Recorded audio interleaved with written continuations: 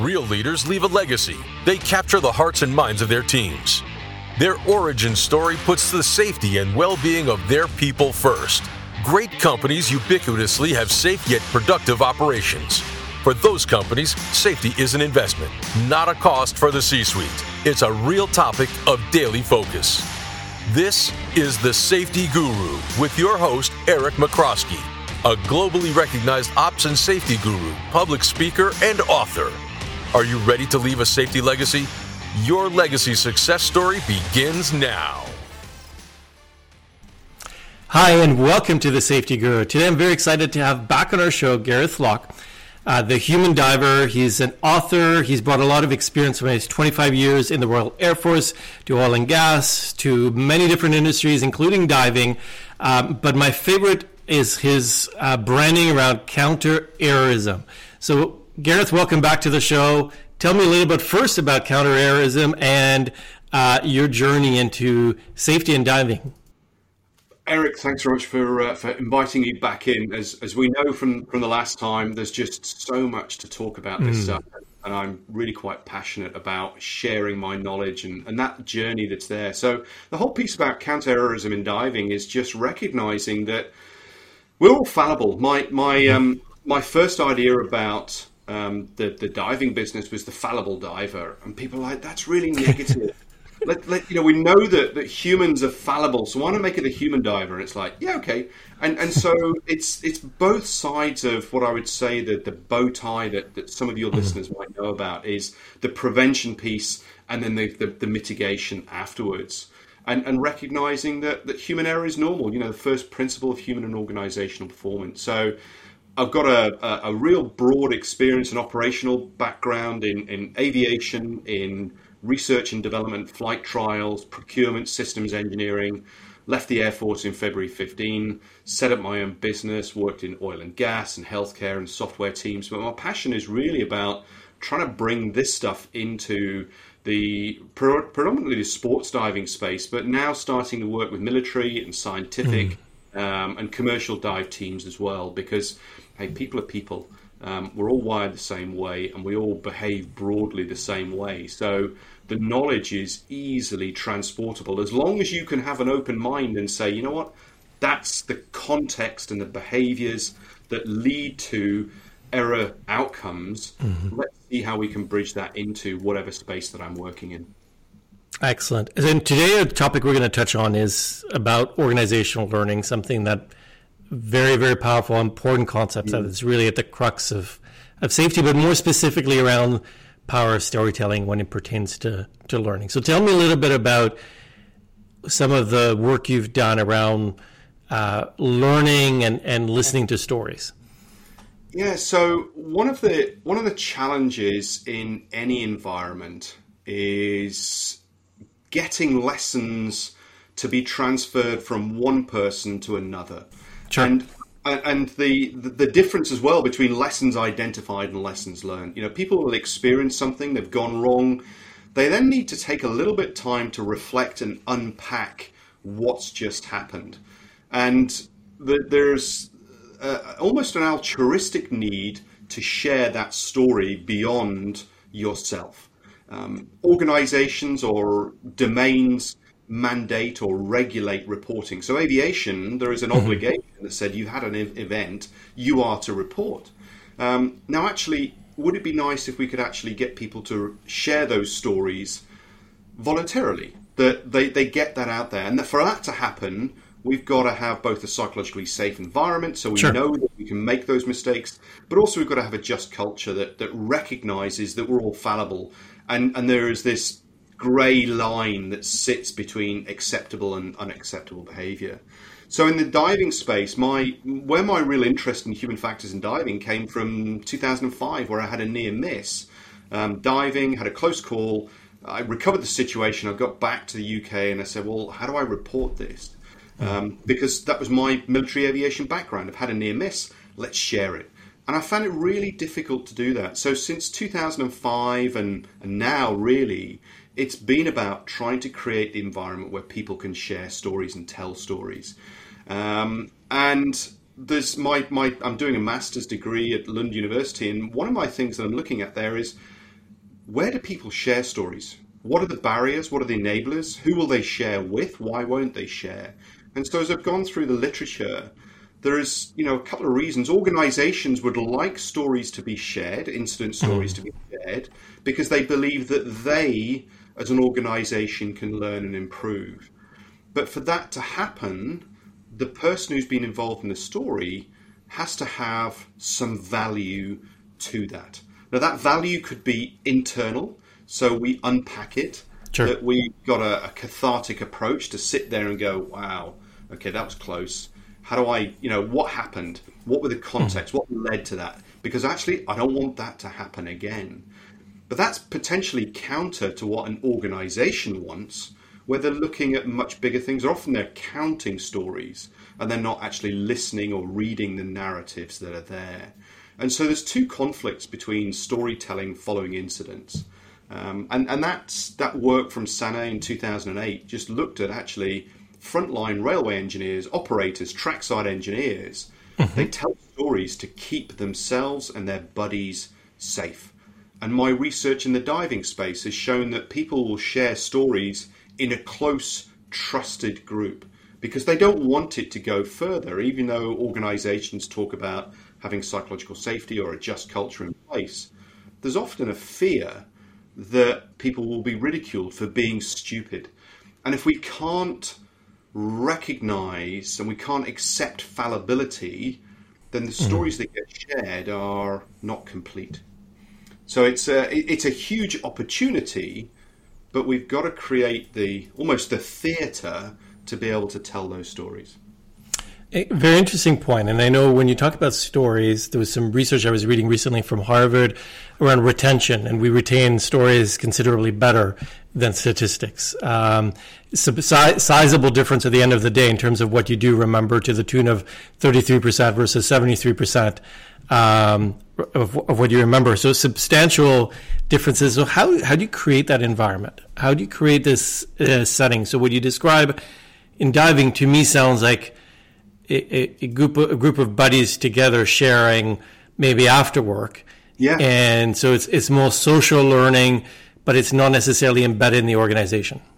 Absolutely. So going in, how do you do it? You create the environment where people can share, where you have a structure of a debrief. So some of the original work from Gary Klein with firefighters, how do they make decisions in uncertain environments? Time pressured, incomplete information. And what he noticed was that they would finish their shift and they'd clean up their gear and then they'd go and grab a brew. And they would talk about what they heard, what they smelt, what they felt, what was going through their mind. And that was as a team. And so what was happening is they were sharing and creating shared mental models within their teams. And that then helped them make decisions in uncertainty. And it helps pass on tacit knowledge. So the environment is critical. There has to be a level of trust. So that's, and you've got to have a norm of doing a debrief. And that's what I've been trying to bring into the diving space, is having a structure for a debrief, because often people don't know how to tell a story. And that's, again, what's come out my research, is that novice divers, especially, that they're lacking in two things. One is they don't know how to tell a learning story to get a point across. And the other thing is, actually, they often don't know what they don't know. So it's that bit that they don't know they've had a near miss, because they have got no concept of what right, wrong, good, bad looks like. And as a consequence, they're not even looking at where things are. When we get to, I'm going to say, the more mature area of the diving space, we talk about instructors. Now we've got credibility, we've got reputation, we've got litigation involved. And in that sense, instructors won't tell their near-miss stories because there's this fear of, oh, look, he's an incompetent instructor. Hang on a minute, I'm supposed to be doing some training with him and he's talking about mistakes that have happened? It's like, yeah, they're human too. And that's right. No different than surgeons. You know, society holds surgeons on a pedestal of excellence.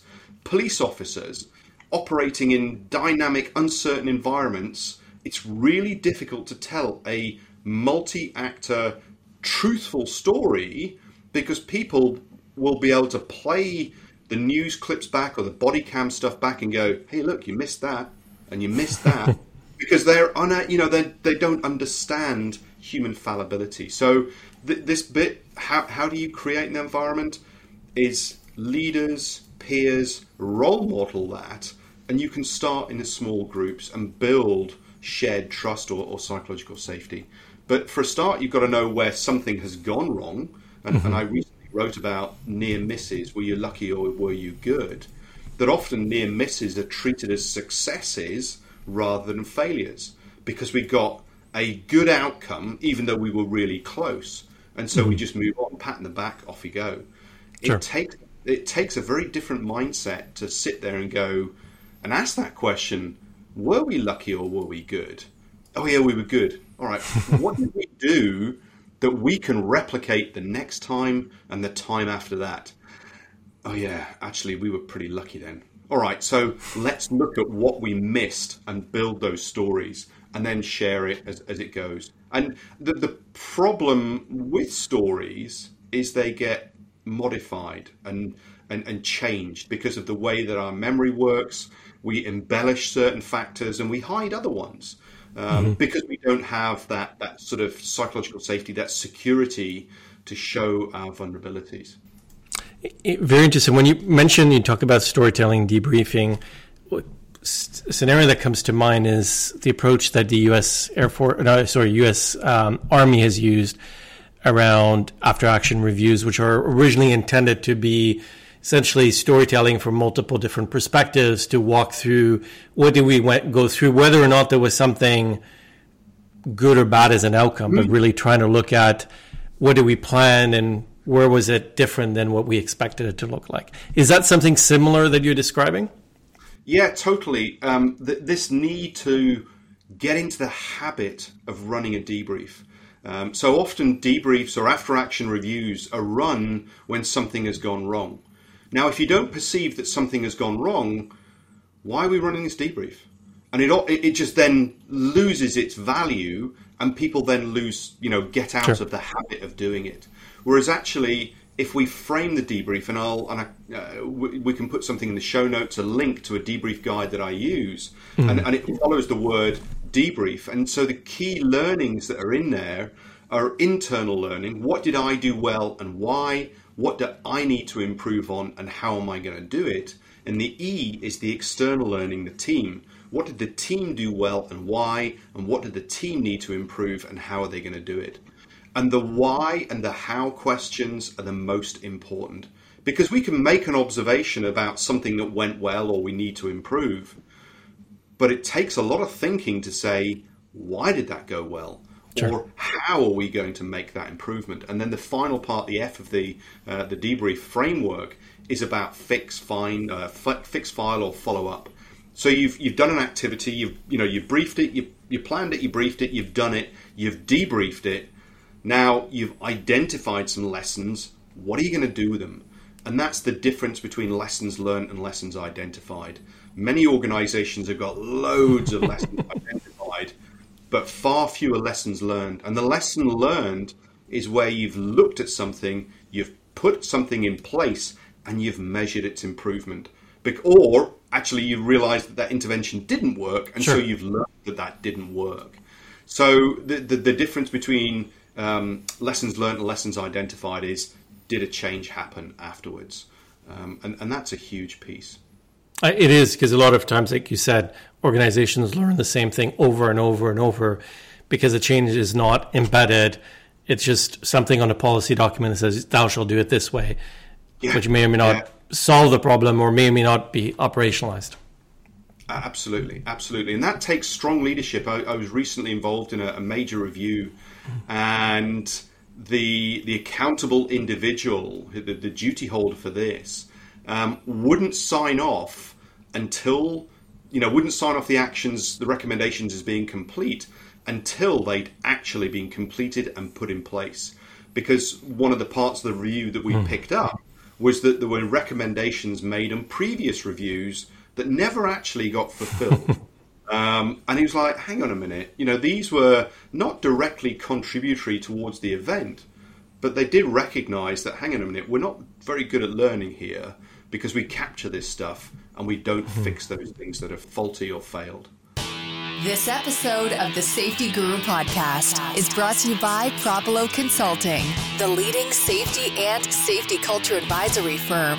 Whether you are looking to assess your safety culture, develop strategies to level up your safety performance, introduce human performance capabilities, re-energize your BBS program, enhance supervisory safety capabilities, or introduce unique safety leadership training and talent solutions, Propolo has you covered.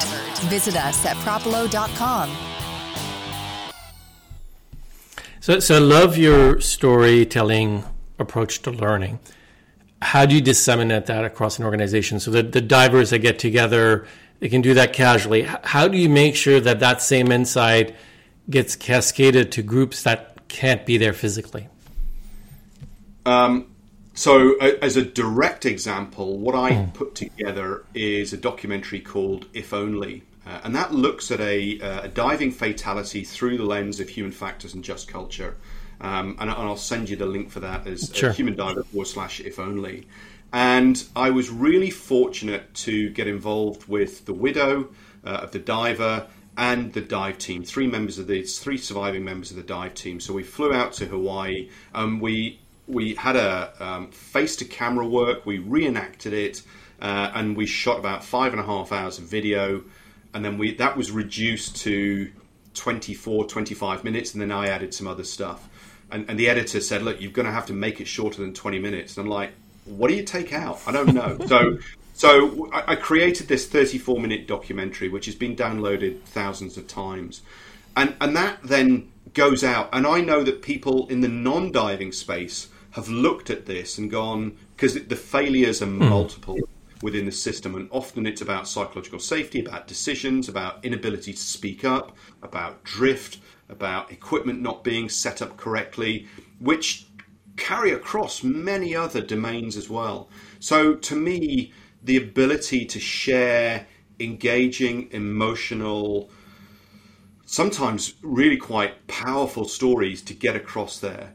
So that's one way. The blogs that I write, I often start a blog with a story, because people, they're sort of, when you open it up and you go, aha, what's going to happen next? You know, you've started off with, and the diver was on so-and-so and this, and you go, right, what's happening next? And you've got to put a hook in there, and then you've got to stitch the theory into the story so that it becomes a learning lesson and they can relate to the individual. There is a really powerful bias of distancing through differencing. And this sits not just at an individual level, but an organizational level as well, where we will look at somebody or some organization and go, they're different to us. We wouldn't make that mistake. And you sit there and go, yes, you would. And so, you know, from the diving side, I put together Under Pressure, the book that I published, and there's another one called Close Calls, which is a similar story. Mine's got theory woven in and out. Close Calls is just stories from names across the industry. And people like to read them. The hard part is, does it actually change people's behavior? Because ultimately that's what we want to do. Sure. Is get people to think differently and understand the context which they were in. Not to turn around and say, I wouldn't do that as an outcome because the outcome's too late. What we're trying to do is spot the context developing and sit there and go, oh, I recognize this and I can see where the trajectory is. But that's really hard to get across. And even when you've got known stories, so there's a paper I read recently from Dylan and Tinsley, or it might just be Dylan on their own, talking about using lessons from Challenger to get the ideas across. And what they did is they created a scenario of an aircraft that needed to fly some spares to a remote location, but the temperature was low and the oil seals might leak on the engines. And if the oil seals broke, they'd need to shut down the engine, they'd probably ditch. And then the crew might not survive the ditching. And what was really interesting was, even though the story was told as if it was Challenger, the people didn't recognize it was Challenger, and still about 70% of people went, yeah, we'll launch, off you go. So even when you're given narrative, we often can't make the connection because just the way our brains are wired, unfortunately. So it has to be really visceral. It has to be, that's me, and I would do that. Interesting. So, and I've seen this many times in organizations. When you talked about small group sharing their mistakes, you created part of it is there is a camaraderie, people know each other. Is there a way that you've seen to extend this, right? So that people don't say, that won't happen to me. I wouldn't make that silly mistake. To really overcome that element, to recognize that, yes, as humans, we're all bound to make those mistakes. Mm-hmm. So I'd say probably US Forest Service with their lessons learned center that they've got. And I think the important bit is to get away from the individual's erroneous performance and look at the context and the error-producing conditions which are there. And that's what I was sort of referring to earlier, is understanding what goes into a good learning story is understanding what sets somebody up for failure in this scenario they're in. Because by definition, if we knew what the outcome of the event would be, we would have stopped it. Sure. So this bit about, right, think about all those bad things that are going to happen. Yeah, well, how am I going to spot them? I don't know the significance of those. So what we have to do then is actually, what can we tell in terms of the situation developing that I will encounter, and then sit there and go, this is the system or the situation changing. Okay, that's the flag. Not, I won't make that mistake. It's, I'm now in a situation where I'm more likely to make the mistake. Can I raise my game? Is there something that's a flag that says, look out? Interesting. So move it away from the error itself to the context, the situation that people are in, because then you're more likely to relate, saying that set of circumstances could happen to me as well. Yeah, totally. And so aviation moved from, cockpit resource management to crew resource management, now threat and error management. So there's this, this expectation that the aircrew are competent to do what they need to do. We don't need to train them more and more to do that. The threat and error management situation is, I'm going into potentially a busy airfield. The wind is marginal. Do I set up the opposite runway ILS or approach systems or the other frequencies? The weather forecast has got thunderstorms in the area, or whatever it is. It's a potentially confusing runways. Let's think about, how do we set ourselves up for success, not failure? Because generally, that's about sharing stories where, the situation got away from people. So can we get ahead of things and provide that flag that says, whoa, that's enough? And in the majority of high-risk industries, we have something called Stop Work Authority. Yep. That, my simplistic view is that often that's a SOP by an organization to say, I'm going to give you a card. If you think it's unsafe, then hold this card up and stop the job.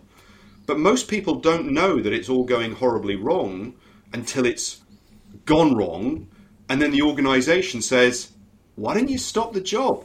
Because you could see it was there. And there are a whole bunch of social technical reasons why people find it hard to say stop, because there's goals that are around there. So if we can start to say, let's look at the conditions that are around us, then that's actually easier to raise a flag.